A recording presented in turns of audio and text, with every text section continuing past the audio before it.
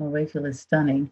You know what? It's so nice to have positive vibes on the podcast because your son doesn't give me confidence. Well, you know, I watch you guys. I see him. That's what he does. That's what he does to people who he actually loves, though. Who he Tell me all the secrets. Tell me all the secrets. I'm getting ready to give you some real tips, though. What you really need to know is, like, people he's absolutely crazy about, he respects, and he really likes, and he appreciates their talent. That's what he does. So I don't know why. We would prefer to be kissed and hug and cuddle, but he doesn't do that. He like pluck you in the side of your head or say little things to you like, not so great. You know, you've done an excellent job, and you know you have. And he's like, well, you know, you need a little improvement could go in there. You know, you could do that. You know, Right. But he loves you absolutely. This episode is brought to you by Cars.com.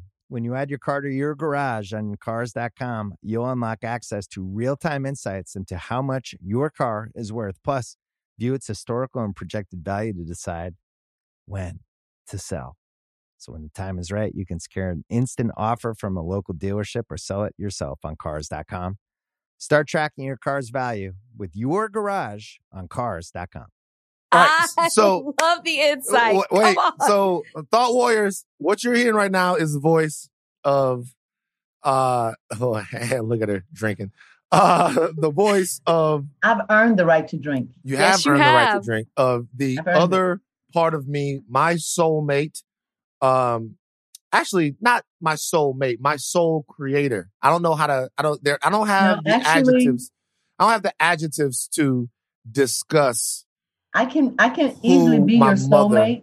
Okay, you can be. This is I my can mom. easily be your soulmate because See? your soulmate is not necessarily somebody you're in love with. It's Right. a person who you love and respect. I can be your soulmate. Right. Okay. So there it is. I can't get through the intro. It's Crystal Ellis. My mother is joining us today. Parents' Day here on Higher Learning. Everybody clap for my mama right now. Mom. Thank you, guys. Mom. First of all, Mama, what you drinking on? This is a little Cavassier. Cavassier. Yeah. Okay. A little cognac So why are we drinking? because I want to, and I can. I'm 65 years old. Hey. Yes, you can. And you even have it in the proper glass. Like Yeah. she's sipping. You're a whole mood right You know, now. my whole thing. I can do Right. that.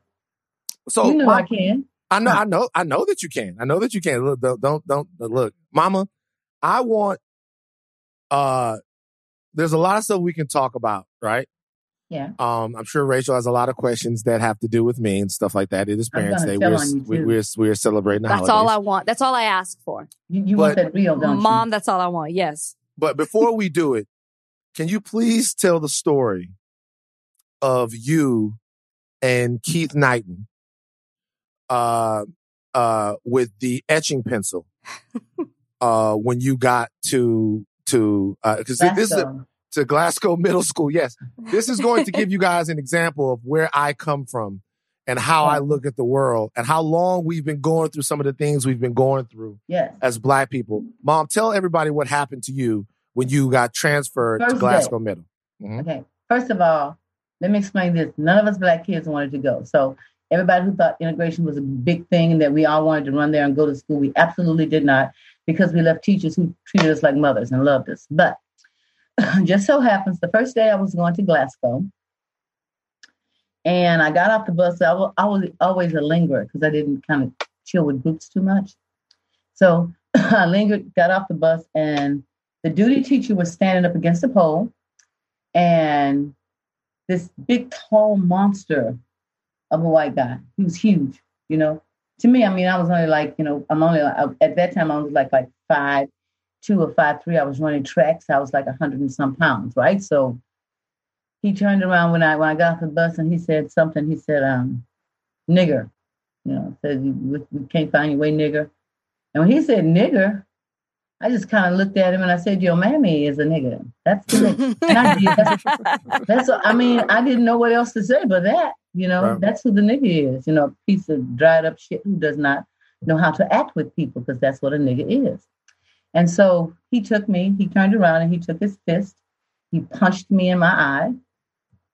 He actually assaulted me in such a way that after he punched me in my eye, I ran and I jumped on his back, and he flipped me over his back, and he took his foot and he stomped me in my stomach, And the duty teacher was standing up against the pole smoking a cigarette.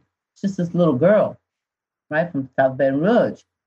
And he was huge. So my eye was messed up and I was hurting. And when I went to my first hour class, it was art, right? And so he was standing at the table, in the corner, and he did not see me walk in. You happened to be in your first period art class. He was right there. That's because God will do things for you, amen. Mm-hmm. And he was standing there, and I looked at him, and I saw an etching pencil. And I'll tell people what the etching pencil is. An etching pencil, tell him. So the etching pencil is the pencil. It's like the pencil on one side, right? But then on the other side, it's got the little spike thing, like the little metal thing, right? You guys have seen this. You use it to make a circle or whatever. It's called compass etching pencil or whatever. Yeah. Right? So that was one of those. So I saw him and I grabbed the etching pencil and I walked up behind him and I just stabbed him 3 quick times. And he screamed. He screamed like a little whining baby. I'm like, what kind of punk are you? You have just you stabbed him in the back with an etching pencil. 3 quick times. 3 quick times. Yeah. 3 quick. Yeah. Okay, cool. And I did. And so what happened was the children of the class ran to get the principal or the assistant principal. But in the meantime, here comes the teacher, and she faints. Of course, that's what white ladies was doing back then. She faints, right, which made it all the worse. And blood was spewing out of him everywhere, and he was screaming. And I was standing there looking at him like, hell are you screaming for? Why you? And going through my mind, I'm like, you have just beat me unmercifully. And you're standing here screaming because I stabbed you in the back? I didn't understand it. Right? Okay. Why you? I understand. Wait, he was the guard or he was a student? He was a student just like me. And this is the first day? First day. So, but let me tell you how things happen. So, of course, I walked from Glasgow, it was almost like, I would say 4 miles. So I walked from Glasgow to our house, right? To the home where we lived. Mm-hmm. By the time I got there, my dad was coming to home because he was working at the post office. So he got home. I walked in. He looked at before I tell you that, the assistant principal took my hand and put it behind my back, and he twisted it up and dislocated it and put his foot in my back and pushed me off campus. So that's where I was. That's where us little Black kids, that's what we had to experience with no counseling, nobody to defend us really except our parents. So my dad gets me in the car. We go back to the school. Of course, the assistant principal, Coward, locked himself in the office, wouldn't come out. You know what's going to happen. Right. And then I get expelled. So there was one girl, I'm not going to call her full name because I've checked on all these people are still alive. Steve is still here. But anyway, there was one girl, it's a white girl, and she witnessed, she said, no, this is what happened. She hurt her, right? He stabbed her. So I ended up. No, he beat her up. Not you stabbed him, but she vouched for you. Mm-hmm. Yeah, I stabbed him, but she witnessed to the stabbing. She was ridiculed the entire school year. Like when I said she was treated like shit, she was. The teachers, kids, white kids, like they hated her because she took up for me. The only thing happened to Steve was that they put him out of school and then sent him to another school district so he could finish. What happened to me was I ended up at the school board. My parents had to go to the school board. We had to have a trial. They had to say that, I had to have a witness that said what he did to me. But that's what happened the first day. We didn't want to be integrated. You didn't want to be integrated. Interesting. Did not want to be integrated. For reasons like this. What grade? 7th grade. We didn't want to be integrated. Why? I'm going to tell you why. Because they took us from teachers who were like us, who had an interest in us, and who loved us, and sent us to teachers who hated us. You know how it feels to be sitting in the assembly and guys are getting bricks and putting them in socks and swinging them and just throwing them on your side and busting you in the head? And when we start doing it back, the principal said, I don't care, whatever direction comes, I'm going to expel the whole area. Where'd they get the bricks from, though? Who's bringing bricks to an assembly? Was they like handing out bricks like before y'all walked in there? Like where was the bricks coming from? No, the white kids were doing it. We brought our own. We had ours in our purses and our backpacks on the bus because we gotten tired of it. So what you're telling me is before school, y'all would like round up bricks. I mean, we started doing it when they did it. So it's a savage time we're living in because I'm not saying it's not true. I'm just saying, think about that. Y'all having an assembly. Maybe the assembly is to go over new cafeteria rules or something like that. And y'all know that the assembly is Tuesday. So what y'all do is y'all bring bricks to school to throw at each other. This is a Mississippi Burning type. Defending themselves. That was not something that we as Black students invented. Right. We learned to come to assemblies and duck. I mean, seriously, they would bring. That's crazy. Like, what fun? Wait a minute. We learned to duck. Oh shit! Oh, excuse me, Mama. Wait. I don't believe this one. So let me ask you a question, Mama, real quick. How many times did somebody have to get hit in the head before y'all learned to duck? Y'all didn't learn to duck the first time. It's coming. Oh, it's just a brick. But then after, how many times did somebody have to hit before y'all didn't think it was going to be? It didn't. We did not think as students that would keep up. You know, I know, son. Well, I could say by after maybe the fifth assembly. It's 5 assemblies. Wait a minute. Because Van is getting a visual right now. It was because you said they were slinging. Wait. 5 assemblies of bricks, all right? And on the 6th assembly, so they go together. It's like, listen. Okay. On the real, y'all need to, this assembly, we're going to try something different. When they throw the bricks, we're going to get out the way. Van. Rachel, please don't laugh. Don't laugh. You know, I'm laughing because I'm uncomfortable. Oh my God. Listen, let's start with that. Because listen, that's why I feel like he's deflecting because he knows. He knows. So let's start from the beginning. I even put this on social media. I said thought warriors. That's what we call our listeners. Is there something, I didn't say that you were going to be on the podcast, but I'm like, is there a question you want to ask Van's mom? If there's anything you could ask. I got a lot of answers. Wow. So a lot of people want to know. And the main thing people want to know is what Van was like growing up. Van is an excellent storyteller. Excellent.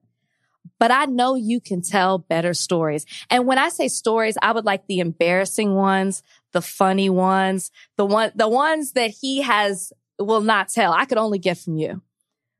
So what was he like? Oh, please. Yes, please. I wish I had my cognac with me. Okay. I'll tell you one like quick. Okay, so Van loved Superman. Mm-hmm. Loved him. The little boy. Superman came out, fascinated him. Like he was fascinated. He loved Superman. So if you notice him, if you get up on him close, there's a little dent right here in the middle of his forehead. Lean into the camera, Van. Lean in, Van. Okay. Yes, I do. Okay, I do.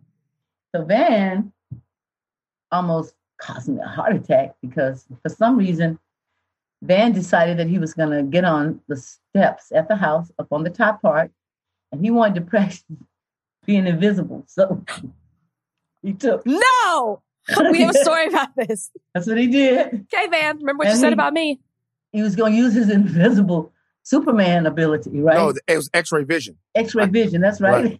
X-ray vision. So Van puts the cape over his head, and for some reason Van leaped. And when Van leaped, Van hit that concrete pillar, and blood just shot everywhere because it's still a little mark, the little dip is still up in there. Yeah, it was like all the way down to like the little yellow meat, right? Oof. And the thing about it, said he jumped back up. He jumped back up, right? He jumped back up like nothing happened. And me and Miss Alexander was literally having a fit. That's one. Losing it. Did you think that they couldn't see? Did you think you were still invisible? He made fun of me. I want you to know, Mom. He made fun of me because I said if I could have any superpower, I would want to be invisible. And he said that was weird. Now here we are, and I'm learning you've been wanting to be invisible since back in the day. She was losing it. I looked in my mom's eyes, and by the way, I think I'm only like 3 or 4 at this time. I'm very young, so maybe a little older. But like I looked at my I looked at my mom's eyes, and I remember seeing her shiver, seeing her body tremble, and they took me to the hospital. I don't remember what happened when I got to the hospital, but I do remember this. How did the stitches come out? Do you remember this, Mom? No. You were combing my hair one time? Like, you're talking about stuff that maybe people need to investigate. Like, you were combing my hair one time. One time you were combing my hair and you looked and you were like, is it time for those to come out? And I can't remember who was around. Maybe Kim was there. And they were like, Crystal, what you doing? And you started picking at the stitches with the comb. You started picking at sacrifices the mother will make for her children. I never forget this. You started picking at this. All of a sudden, you started taking the stitches out. Well, they were ready to come out. Didn't go to the hospital to get the stitches out. You started taking the stitches out. And then I remember under the stitches, there was like when they come out, it didn't hurt. It was just, but there was dead skin and coming off like that. I remember. It's scab. And then like I saw the little white part. And then that scar right there it's harder to see now, but that scar has never left from when I don't blame that on Mom. You the one who covered yourself up with the cape and took a leap. It was going to be a scar no matter what. Look, first of all, here's the thing that you guys don't have to understand. You guys are looking at this in hindsight. The reality is, what if I would have discovered that I had X-ray vision? Okay. Then what? No. Then what? The reality then what? is... Then what? I believed in myself. So I believed in myself. I believed that I could see through, by the way, through a towel is what I put over my head. Exactly. I believe that I could see through the towel. Not a curtain, where you might have been able to see a little bit something through a towel. Right. See, I'm like, what the? I can't even tell you how shocked I was. Do you remember what Dad said? Huh? Do you remember what Dad said? No, I don't. Said something wrong with that boy. Well. Yeah. Well. What else would you like to know? Oh, is Van a mama's boy? Okay, so I'm going to say that he loves me. Mm-hmm. I'm going to say that he gives me the respect that I've earned from him, right? And I'm going to say that for the most part, I believe. But he's not so much a mama's boy that he allows me to interfere with what decisions he makes. Okay, that's good. He doesn't. That's actually the best way to be. Yeah, actually, I don't do that with kids. She doesn't. I don't get involved. She doesn't. See. Here's the thing, Mom. I'm gonna ask you a question. Might be a little bit of a tough question. Okay. You know, I'm gonna answer it the way I see it. So you guys better watch what you ask me. Okay. So this is a tough question. So I don't know anyone in my life. I don't know anyone in life who feels for other people like you do. Who feels the pain of other people. I still remember being in that KFC in Hawthorne.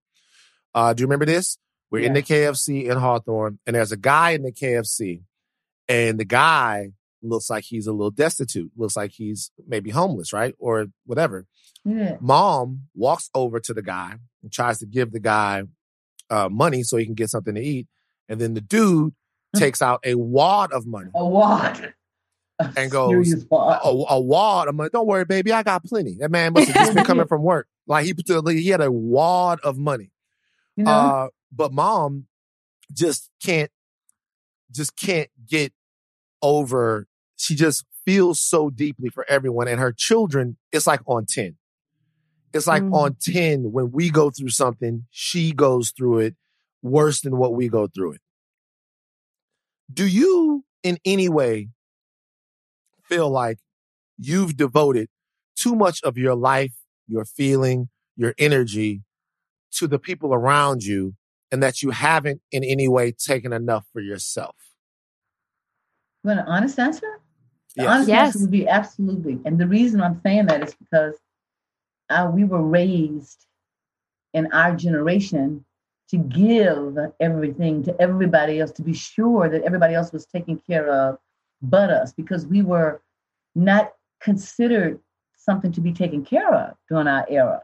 It was my job was to be sure that your dad had his breakfast and his clothes done, and that you and Ebony had the clothes you needed and the food you needed and home cooked meals, and stuff like that. It was, and the way I was working, I was almost hitting 12 hours a day when I was doing a loan officer and then coming home cooking 4 meals and then trying to clean up. So if I'm going to answer you honestly, I'm going to say, yes, not that my love for anybody is decreased by what I said to you, but the idea that I realized here at 65 years old that there's so many things that you guys were strong enough to handle that I over nurtured you about, like just being that person who had to be there and huddle a little bit. So I would say yes, and then I would say no. So I'm kind of in the middle on that one.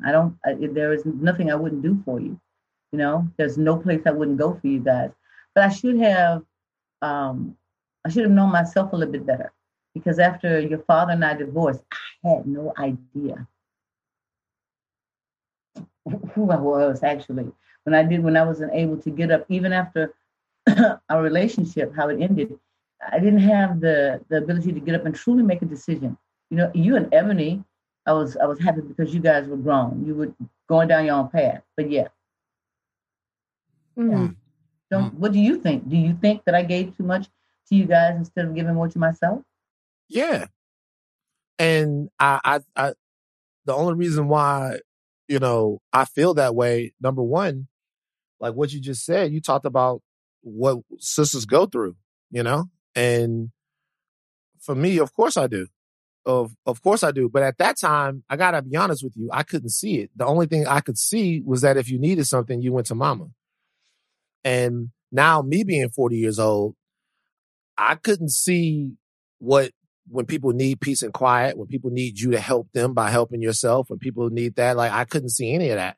Only thing I could see then was that if I needed something or if something had to happen, then there was one person I knew that I could count on. And because of that, I probably went back to the well a little bit too much. And I'm happy now that you are a successful writer and a successful business owner, and that you have come to know yourself. And that makes me happier. That actually makes me happier, honestly, than anything. Yeah. That's actually, been able to happen for you. And since we're here, I am very, very proud of you. Thank you. Yes. Well, thank you. Don't make me start crying because you not got on mascara now. No. All of us. No, I love that you had that moment, Van, because what I was going to ask your mom is, what is she most proud of you? But and you definitely, Mom, I would love for you to answer, but I love that you took the moment to say what you're proud of her for. And now I see where you get so much of you from too. Yeah, it's all. What I'm most proud of, Van, he's his own person, right? And he has created a world for himself, outside of where he came from. Okay? Mm-hmm. He didn't have a shabby, upbringing, but he created a world for himself, right? So he came out here, went to LA by himself, right? He jumped off, and I remember Capricorn. Remember that? I can't remember Capricorn. He got in there and he worked his way in there, and there was nothing that somebody could ask him to do that he didn't just go ahead and say, "Okay, let me do this." Right? Mm-hmm. Let me learn this. I'm going to do this because this is knowledge. It was like he humbled himself when he came out here. He learned a lot of lessons too, right? Mm-hmm. But he didn't stop, right? He did not stop, right? And that's one of the things that I admire about him. And also that his heart, he does have a loving nature, right? He kids a lot, Mm-hmm. He gets frustrated quickly, but his heart is like big as Texas, right? So when I look at my son and I see him, he's amazing to me, because I look at somebody who actually struggled and strived to get where they got. And then he had the love of other people. He actually melted into the hearts of others, right? And I could see that by looking at the posts when people came behind him, and the things that people would say. You know, you see the negative stuff, but you know, there's a thing you can do for that. But that's what I love most about him. He tries to embrace, and he helps. I tell you, he loves you. He wants others around him. He's just not the guy who says, let's try to do it. He wants to see everybody around him successful. Mm-hmm. That's probably maybe because he doesn't want them borrowing money from him, but I don't know. Or to bring him down. Yeah. You know, he wants to see everybody successful. So that part of him and his character, his nature, it's just loving nature. It really showed up, you know, when he went to the thing with that 30 miles on people. But it really showed up because it showed up because it showed that he's a man who says, you're not going to break me. No matter what the system does, you're not going to break me, you know. And if I have to take some time and go in, still not going to break me. Because he expresses unconditional love. He got that from me. That's the only way I made it. I had to embrace love. So I love that my son loves the way he does. And I love that my son encourages, right, everybody around him. He loves them. But he picks on some people a lot.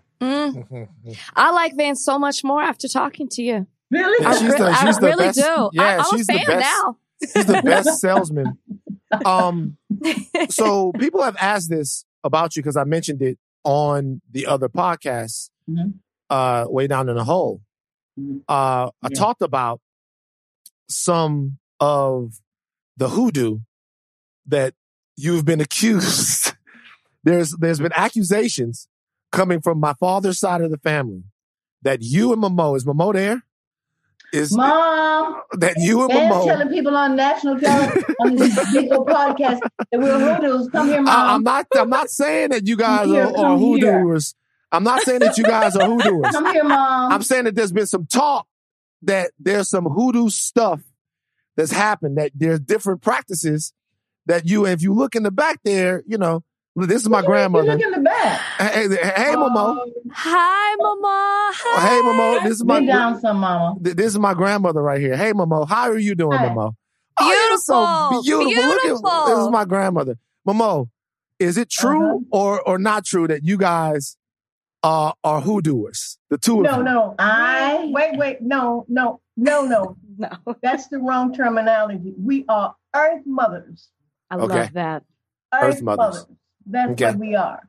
Earth mothers. And what is natural healers. Thank you. Earth mothers and natural healers. I'm a universal spiritualist. Okay, I need to come home. So I need to get down there. So wait. So I just ask you a question. And let us embrace the feminine, divine energy of everything that we are. Because you know what? I'm going to tell you another reason why men attack us. I don't know because I'll tell you why. All right, can I tell you? Can I tell you why real quick? Can I tell you why real quick? Because they know of our power. No, I'm not attacking. We've always been the more powerful. Wait, I'm not attacking them. I'm saying, I'll tell you why I'm saying this. I'm telling you why.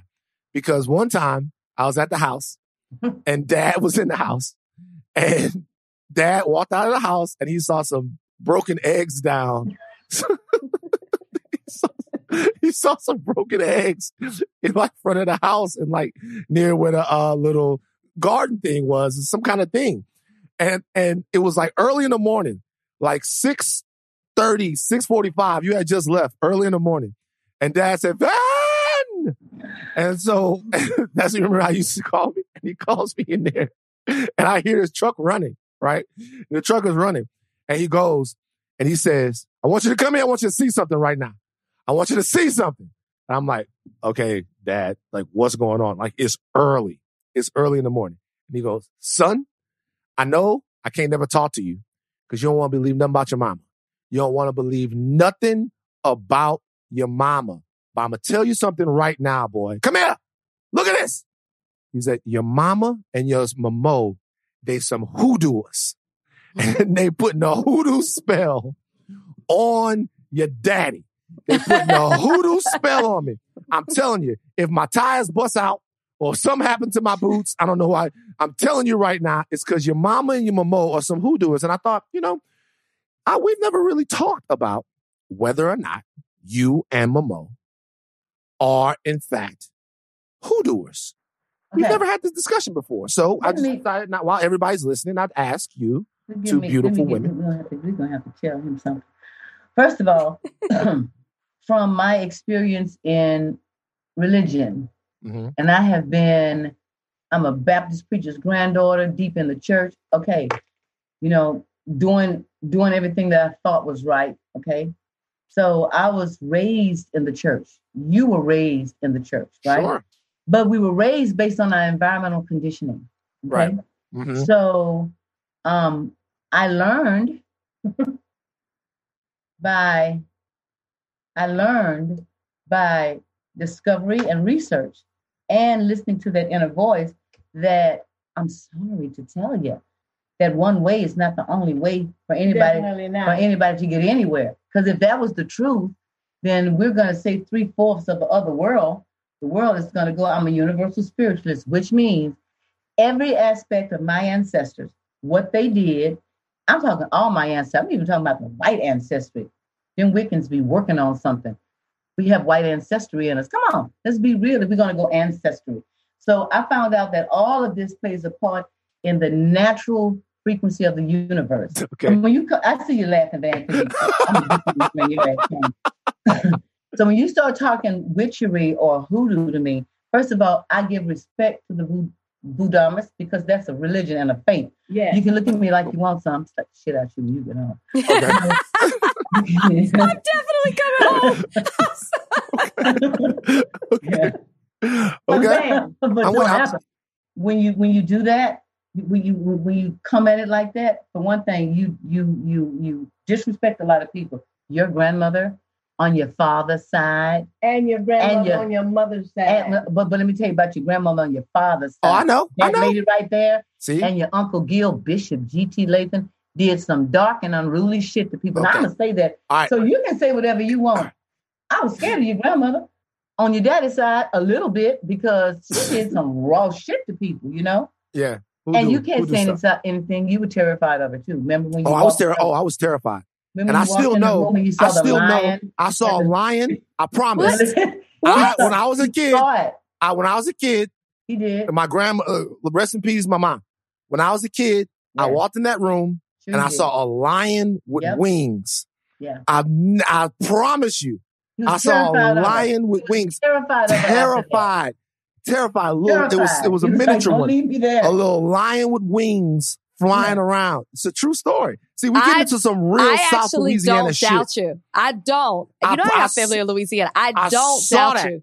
I saw a lion with wings. Work here. Like, Van's talking about my room, but everything in my room is about a frequency of unconditional love.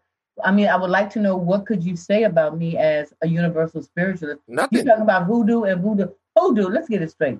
Hoodoo. It's more or less alchemy where if somebody wanted your man or wanted your woman, there's certain things that they would do to their food or what have you in order to draw them near, right? Right. Hoodooing you. I'm hoodooing you. I'm not saying nothing about it. Voodoo, much respect. And I'm not saying I don't have, but look, y'all hoodooists, don't mess with me because I ain't scared of it. I just want to say this out in the universe, right? So we'll have an understanding. I'm not going there, stop, Van, with the hoodoo, but sometimes the things we do may look like hoodoo. Right. But it's not. I get you. It's not, but it's not hoodoo, right? Because, we all have respect for Jesus, okay, and it's all, so and Jesus, we all believe and worship Jesus, right? We all believe in what? Jesus Christ. What about it? Is it okay? What about Yeshua? Okay. Don't start with me, but I take you to school. Okay, no school. Because people are, school's out. We gotta have a part 2. And I'm not saying at all that because my background is Christianity, okay? But guess what? I was from the side of Christianity where I was a kid sitting back there in the back. So I know what the deacons and my grandpa and them was doing. Don't make me go there. He was a love preacher. Everybody loved your grandfather. Loved him.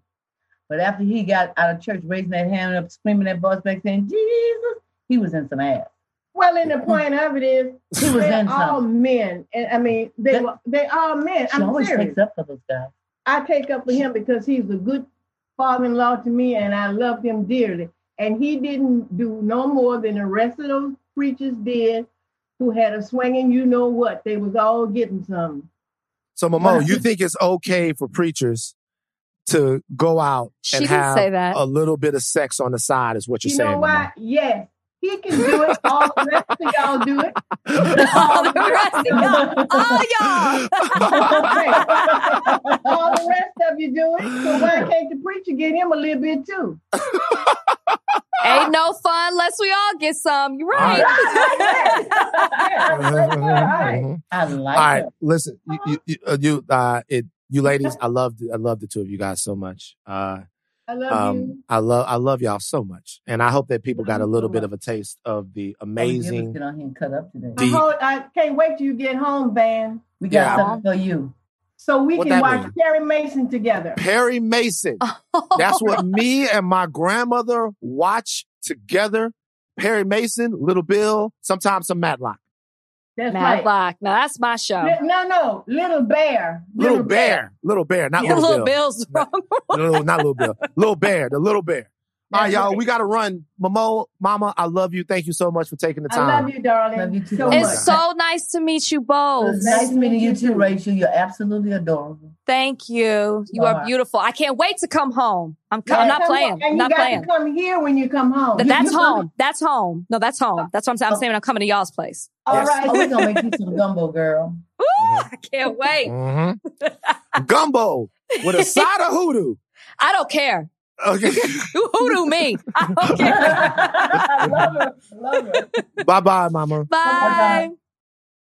So, for everybody who's just tuning in now, we got the Lindsays in the house. We got my mom, Kathy Lindsay, and the judge, Judge Lindsay, who is here via video if you're watching, which is a rare treat because, if you follow me from Bachelor Nation, he is heard of but never seen. So this must be a big deal. Van, I'm shocked.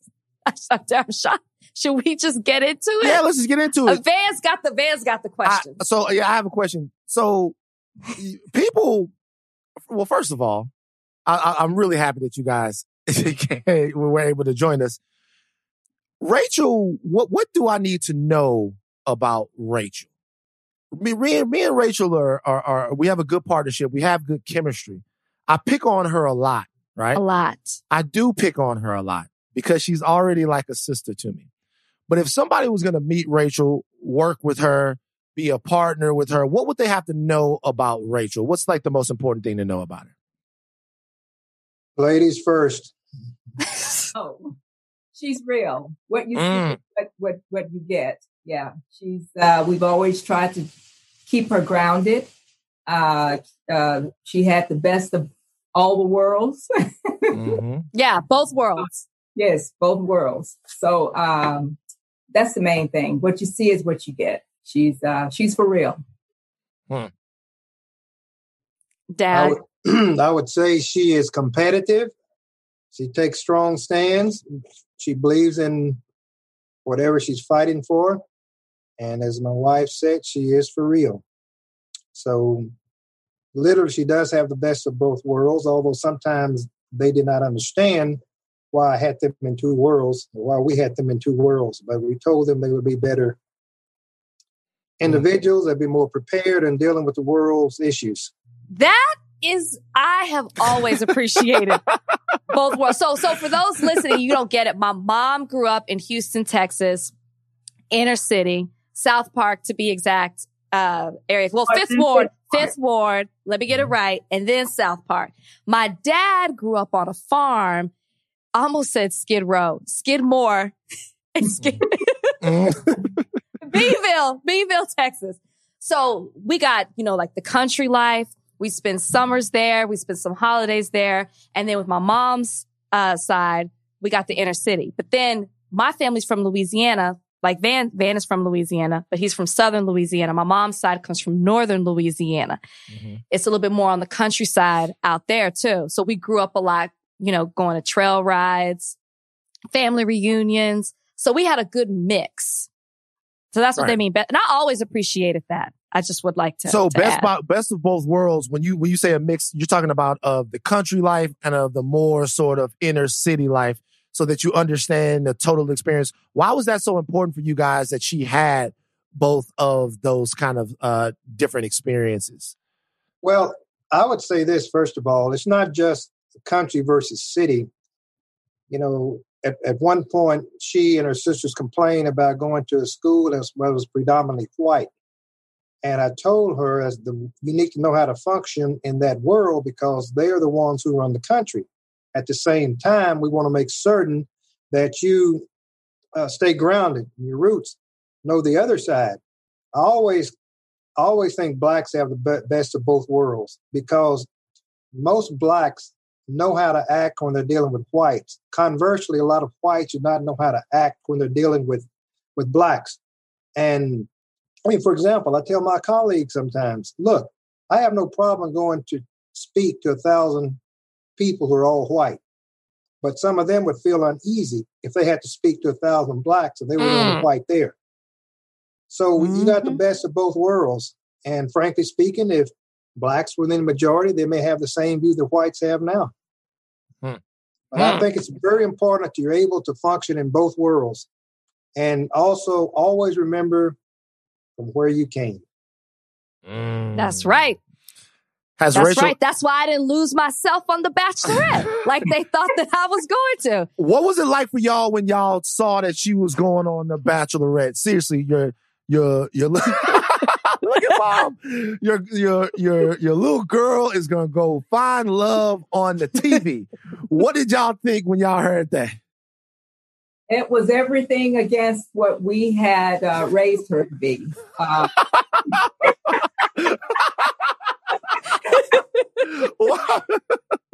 Wow.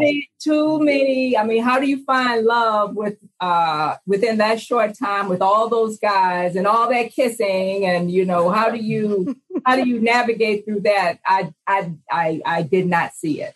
But moreover, frankly speaking, I thought the show was pretty much scripted. She may dispute that, but the bottom line is, with any shows, you got the producers saying you need to do this or that, because they're always concerned about the ratings. All the big networks, ABC, CBS, NBC, Fox News, CNN, all of them, they want their ratings to be up. So they do not invest in shows that they think are going to be failures.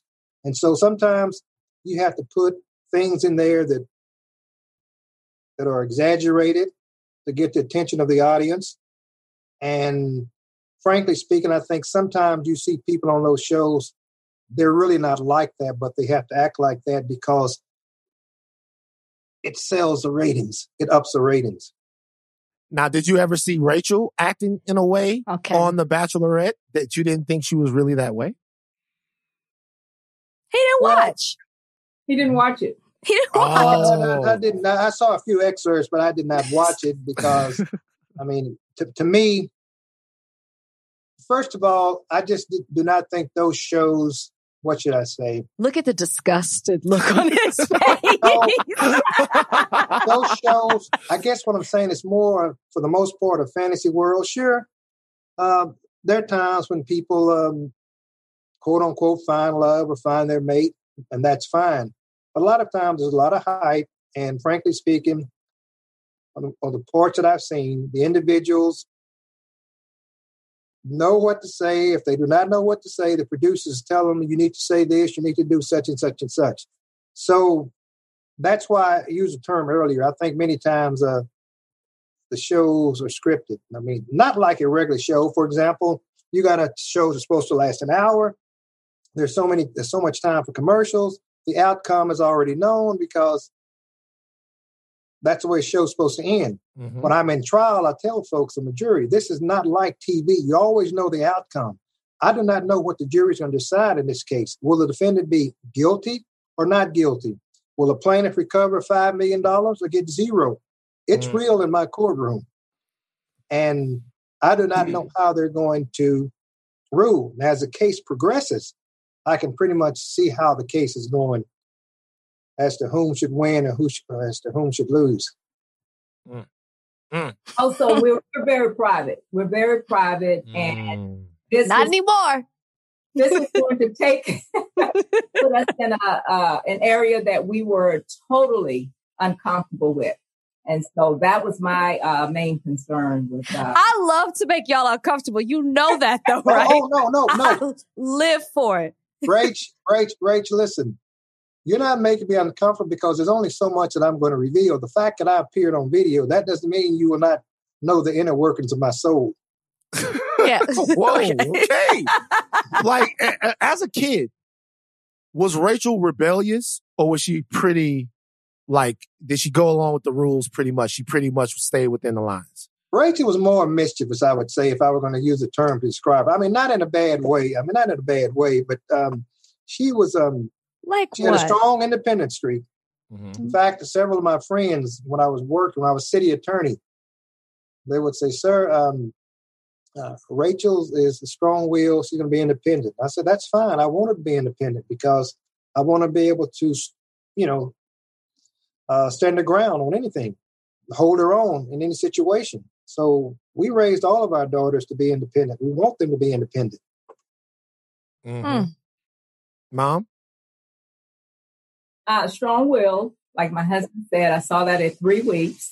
I told my husband, "No, this is going to be she's going to have a strong personality." So he had a temper tantrum. 3 weeks old. 3 weeks. So yes, as my husband said, yeah. I mean, yeah, I think I've calmed my temper down. There was a time my dad caught me. I punched one of the neighbors in the stomach. I want to hear this story. I swear, I think I told you what happened. You didn't see it. No, I don't know why. I guess, to be honest with you, the little girl was nagging Rachel, and Rachel had enough. She turned around and hit her in the stomach, gut punched her. And when she gut punched her, the little girl literally sat down. That's all she could do. I had enough. What was she doing to you? Do you remember? I have no idea. I really did have a bad temper. Basketball courts. I used to always get in fights. She had answered her, and I guess that wasn't enough for the little girl. And she kept answering. Rachel turned around and hit her in the stomach, and literally. Mm. And he loved it. I didn't even get in trouble for it. The little girl sat down. I mean, that's how hard she hit her. She sat down. What did you guys expect Rachel to be doing with her life? I don't like this question. What did you guys expect her to be doing with her life? And is it anywhere near what she's doing right now? Well, it doesn't surprise me that she's in the entertainment field, but I thought... Wait, why? I suspected, though, I expected, that's the correct word, that she would practice law a little bit longer. I didn't think the transformation would come this quickly. That is called disappointment. That's not really a disappointment. It's just more of, instead of making an oblique turn, you took a hard left or a hard right. That's all. I only know how to do it that way. And Mommy, you were shaking your head vigorously when you said, "No, this isn't what you expected me to be doing with my life." I never saw that. Never saw it. I saw sports. I saw you more as a journalistic sportscaster or something like that, because that's what you went to New York for. And you were in NFL? What were NBA. NBA. Intern. So that's where I saw you. Now, do you guys have any questions for me? Is there anything, I know that you guys listen to the podcast off and on. Is there anything you guys want to know from me? Not so much no, but let me just say this. I've listened to parts of the podcast, and I can tell that you are quite intelligent. You can think deep, but sometime in the way you express yourself is not the best way to do it. I mean, for example, I don't know whether you're trying to do it for humor or for emphasis or what, but I would say there are too many curse words. And here's why that's important. As I stated before, I think you're intelligent, or what we used to say, my generation, you're hip. I guess what your generation would say, you woke, you know what's going on, you're aware, you know what's going on in the community, and that's good. Mm-hmm. But when you're delivering your message, I do not think it's necessary to use that profanity. Here's why. When you do that, it takes away from your message. It really does. I mean, for example, when you're having an argument or a discussion with someone and someone resents the name calling, that requires no intellectual effort, no intellectual thinking. It simply shows that the person can only call names rather than to meet the opponent's argument with a cogent, intellectual response. So when you curse, it really adds nothing to your delivery. You're not being a comedian. Mm-hmm. Not on Richard Pryor. You're not. What's that group? I mean, the Kings of Comedy. Kings of Comedy. D.L. Hughley, Steve Harvey, Cedric the Entertainer, and who was the fourth one? Bernie Mac. Bernie Mac, rest in peace. You're not doing it for entertainment. So I really am having difficulty understanding what value does it add to the program. Okay. Is it? Okay, Miss Lindsay. It's the F word. You love the F word. I love the F word. Okay, that's a fair critique, fair criticism. In my opinion, this is what I would say to that. What I would say is when you're doing a podcast, especially a podcast like this one that goes on an hour or 30 minutes or whatever. To me, it's always important for me to communicate with people in plain speak. In the way that I would talk to them if things were in sort of a less formal atmosphere. Meaning, this isn't really CNN, and this isn't a forum where I'm trying to be my best self. It's a forum where I'm trying to be my most authentic self. And unfortunately, when I am being my authentic self, I do happen to use some of those words. So I want people to leave the podcast getting a true sense of who I am. And that means I have to relax a little bit. So that's the answer that I would give. Mr. Lindsay Judge Lindsay has absolutely zero tolerance for that answer. It made Judge Lindsay had zero. It went nowhere. It's an answer that, frankly speaking, I reasonably expected you to make. Mm-hmm. I mean, just because I'm a judge and in the courtroom, I know what goes on in the real world. I knew what went on in the real world way before you did. So it's not that, as the Bible says, there's a time and place for everything. The question is, what's the time and place, or why is it necessary when you convey a message like that?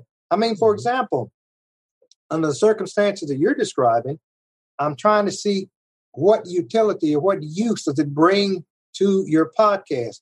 How did it make you more marketable? How did it make you more acceptable? How does it increase the number of people who want to listen to you? Now, for example, if it's an emergency or something, you may have to use those words to get somebody's attention. Mm. And that happens, that's what police officers say all the time when somebody's not complying with their instructions. They use those words to make the suspect or the person who's going to be arrested realize that, hey, we mean business. We want to get your attention. And the way to get your attention is to use those kinds of words. Now, there's a drawback to that. So this is a segue into something I wanted to say. The problem with that, and here's a good example.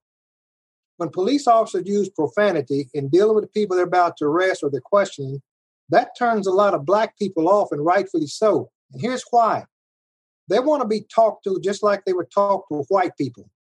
They do not talk to white people like that. Another thing I do not like police officers do, don't come up and say, hey, bro, to me. You don't know me at all. You would not tell a white person, hey, bro. So it's insulting for me when a white police officer comes up and says, hey, bro. And I've corrected them, too, about that. You call me sir like you call anyone else. The whole thing is we want to be treated equally, just like you treat the mass population. Why treat us differently? Because when you call us that or you say that, you've already made a decision in your mind. I'm talking about the police officer. Hey, I can treat this person differently. I do not have to give him or her the respect that I would give someone else. Many times the confrontations between blacks take place because police officers do not know how to approach a black people. That's very important. Yes, sir. The Bible talks about that too, about a soft answer turns away anger, but grievous or harsh words stir up wrath. In other words, when a police officer snaps at a black person or calls him or her something that's inappropriate, there's going to be a response. And then the conversation is escalated.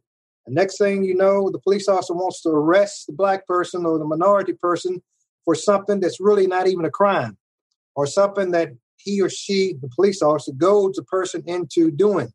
So words do have meaning. That little old saying about sticks and stones may break my bones, the words may never hurt me, that's a lie. Now I understand why it was said, because older parents came up with it to make their children have a sense in how to deflect harmful statements made by other kids. Kids can be awfully mean. So he said, you say, hey, look, just say sticks and stones may break my bones, the words may never hurt me. The truth of the matter is words do hurt. That's why we have laws against libel and slander. So words matter. Words definitely matter. And I just think there's a place and time for everything. And when something's overused, it becomes a liability. It diminishes the effectiveness of your message. Okay, so there's a word that exists in the English language, and I think it's a word that's actually underutilized in the current times that we live in with such, binary political sort of opinions. That word is compromise. So I'm going to attempt to reach a compromise with you, Judge Lindsay. What I'm going to attempt to do right now is I'm going to plea bargain this. I'm going to try to plea. Gosh, she's probably always been waiting for this moment. I have. I've never been arrested, never been in court. I am fascinated with the way that the legal system works. You know what I mean? Probably the only man in my family that hasn't been arrested, but whatever. So can we... And you said that without cussing. Yes, sir. Yes, sir. Yes, sir. Can we get to a percentage decrease of curse words as an initial step? Because I'm going to be honest with you, cold turkey might be hard. But if I was to say that I would use 30% less curse words, would that in a way be a start to me coming around and maybe being a little bit more accepted by you, Judge Lindsay? That would be a step in the right direction. I cannot quarrel with that, because nobody changes usually overnight. I mean, you do things out of habit. In fact, you do them so often and it just almost becomes second nature. So it's hard to remember to do that. You kind of have to count to 10. I mean, I guess Rachel will allow me to say this. You have to have that willingness to want to change. It was some years ago, I mentioned the word Oriental, and Rachel said, "Oh, Daddy, you can't say that. You can't say it. Unless you're talking about a rug or a food." Or a lamp. Yeah. Okay. And so anyway, and she told me about that. And what I had to do was make a conscious effort, because when I was growing up, that's what was used. And so anyway, it took really not that long, but every time I would say the word Asian or where the person was from. Okay. And I had one of my fellow judges a while back. He said, well, Judge, that young Oriental law clerk you have working for you. And I politely said, Judge, I don't know if you know this, but I do not want you to be embarrassed or somebody to attack you or being critical of you. But Oriental is not the word to use when you're talking about a person. Use the term Asian, or if you know the country from where that person is or where the person's ancestors are from, use that word. And that way you'll never have to worry about anything. And here's what you'll be surprised. I was talking to one of our judges, and she has an Asian parent. And she told me with a straight face on one of these, in a public forum, that she did not know that the use of that word was offensive until I told her. So anyway, when you're used to something for so long, you have to make a concentrated effort that you want to do better. And that's with anything. I tell people all along, they talk about being under the influence of drugs. And the reason they committed the crime is because they were under some drug. And I said, I understand that. But here's the real deal. often I will require people to go and have drug treatment, whether it's counseling, whether it's coming in, whether it's taking medication. And some people will say it helps them, and other people say it will not help them. What I always tell them, you can have the best counselors, all the drug treatment in the world, but if you do not bring something to the table, it is not going to work. And getting it to work is you have to say, I want to do better. I need to stop this. And we do a lot of things by habit. Yes, there are addictions. When it's an addiction, it's even harder to stop. But things like cursing or using racial slurs, people should be able to overcome that, or using terms that are offensive. People should be able to overcome the use of those terms with just a minimal amount of concentration and say, look. Listen, we're going a minimum amount of concentration. A minimal amount, just try. We are going to dedicate the next podcast to you. And it's going to have 30% less cuss words. 30% less curse words. Rachel, like when you give the example you gave, the minute you said that, I said to myself 8 or 10 times, do not use that word, do not use that word. And I may have used that word after you said it I may have used that word one time, but I think I caught myself when I did it because I did not want to be considered a racist, or I did not want to disparage anyone. So I made a concentrated effort, and it wasn't that hard. Well, now, you're not the only one. Some other people have said that Van curses a lot on the podcast and he knows it.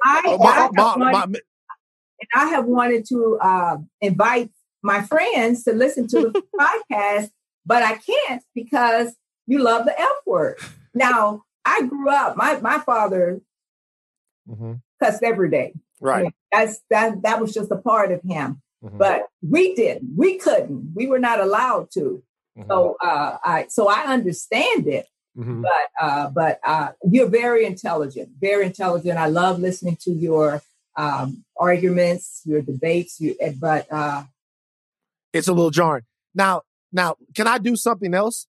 Is there any possible way that I can blame somebody else? Because I was raised in I don't want to. I know they say that kids in this generation, they like to blame other people, but the reality is that it's seeming you guys are so upstanding now. Look how much I'm standing up straighter. It seems like I was raised.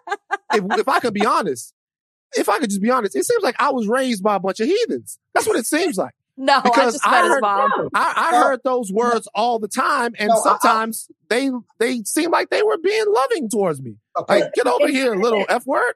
You know, like my dad cussed every day, and he would, he would use the harsh words. But right. We couldn't. Okay. So I'm not able to blame my father for it. So I'll take responsibility. Because here's what you have to do. Okay, as I stated before, we raised all of our daughters to be independent. I want all of them to be successful. And once they get on their own, they have to chart their own course. And that's the way it is with you, with cussing. And I would say this, with anything. Look at the good in a person, pull the good, use that to advance yourself. Those things that are negative or harmful or take you nowhere, gradually shed them or get rid of them. That's what I would say. That is some of the best advice that I think anyone could get from anywhere. Listen, I can't promise to be perfect, but what I can promise, what I can promise is that I'm going to make the effort. The 30% challenge starts now. And I'm being serious about this. By the way, I've said this before.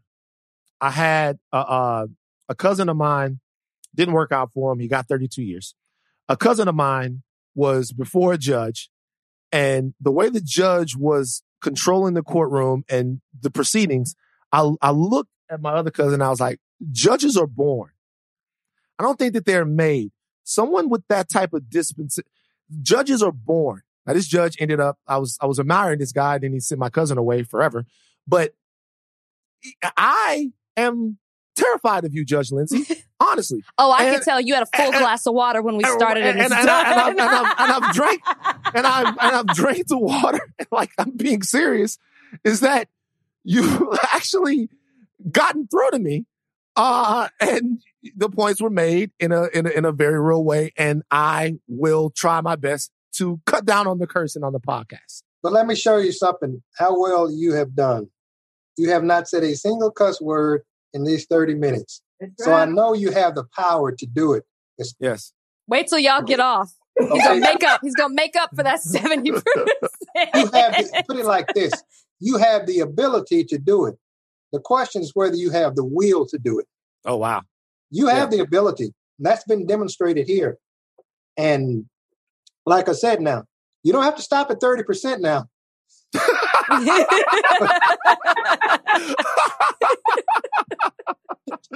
Right. I love it. I love this. Van, next time you get at me, I'm going to bring my dad back, send him the Zoom link to come on here. You can come out of the corner now, though. I feel like they've been talking to you. No, I'm good. No. No, I needed this. Because here's the thing. A lot of people, they're too proud to let one of the OGs check them and put them back on their square. I'm not. The OGs. I'm here to be corrected. You know what I mean? Oh, well, that's good. But you know what I tell a lot of people? The biggest impediment to success is the inability to accept constructive criticism. I have learned a lot. I feel like a better human being from having met the Lindsays today. I really do. I really do. We appreciate you guys taking some time out of, you have like a whole lost study right there. Look at that. Like, that's a whole thing. It's a chambers. It's a chambers. That's fantastic. I've never been in chambers before. This is, kind of a treat. Do you understand now why I'm a Cosby kid? I do. You get it. He calls me a Cosby kid. I do. Rachel is, we talked about Rachel being a Cosby kid, and we just finished talking to my mother, who's an African spiritualist. So there's a dichotomy here that works. And that's why the chemistry is so good. But I really do appreciate you guys talking with us today. Yes. I learned so much. Thank you so much. This was a big deal. Can I say one thing? Sure. When Rachel told me she was going to be working with you, I said, well, I like him, because I'll never forget on TMZ, Rachel's name came up with The Bachelorette or something. And the others were being critical, or they didn't know exactly what she was doing, but you were very complimentary. I can't remember the exact detail, but I thank you for that. Yeah, and I appreciate that, and I received that. I think, well, I do remember what you were talking about. What ended up happening in TMZ, it's interesting what Judge Lindsay was talking about earlier, is let's say you're in that crowd of 1,000 people, right? If you're in that crowd of 1,000 people, when you're talking about you talk to 1,000 people that are white, talk to 1,000 people that are black, and you're the only black guy. After a while, what you start to do is you start to recognize inside of people sort of the inherent biases that they bring to things when they're not even trying. Because see, when someone's trying to be a certain way, it's almost childlike. You can parse through intentional racism and look through it, and it becomes comical after a while, like you really feel that way. But when someone's not trying to be that, when that's just inside of them, it's insidious because you can't talk them out of it. And so when you have 6 bachelorettes that you guys have glowing reviews for, and then you have 1 bachelorette and you have all of these problems, I'm trying to get you to understand that there's something behind that. Mm-hmm. And I see that. And I'm here with you every day. I wouldn't make a snap judgment on you, right? But I'm here with you every day. So I have enough of a case study to know how you look at things. And so in that particular instance, I was like, you guys don't see that there's a reason why you're picking her apart? And even if they can come back and say that there's not, then it's worth the conversation. No hurt feelings. But most of the time, the first thing you get is anger. And then the second thing you get is the come to Jesus moment where they're like, see, I almost cursed. I was going to say the D word, but I didn't. I stopped myself. But and I think that's what was going on. But I'll tell you what I didn't know was that the best thing to do would have been was to get Rachel on the Face or a Skype or let her talk to the people, because She can handle herself way better than anybody else can take over her. She got that on lock. She don't need no help from nobody when it comes to breaking somebody down. Very true. You remember that. Okay. You guys. Thank you guys. Thank you. Welcome. You're welcome. You're welcome. Thanks again, Van. No problem. No problem. All right. No problem. Pleasure to meet the both of you. All right. Take care. All right. Bye, Bye, guys. Bye, y'all. Bye.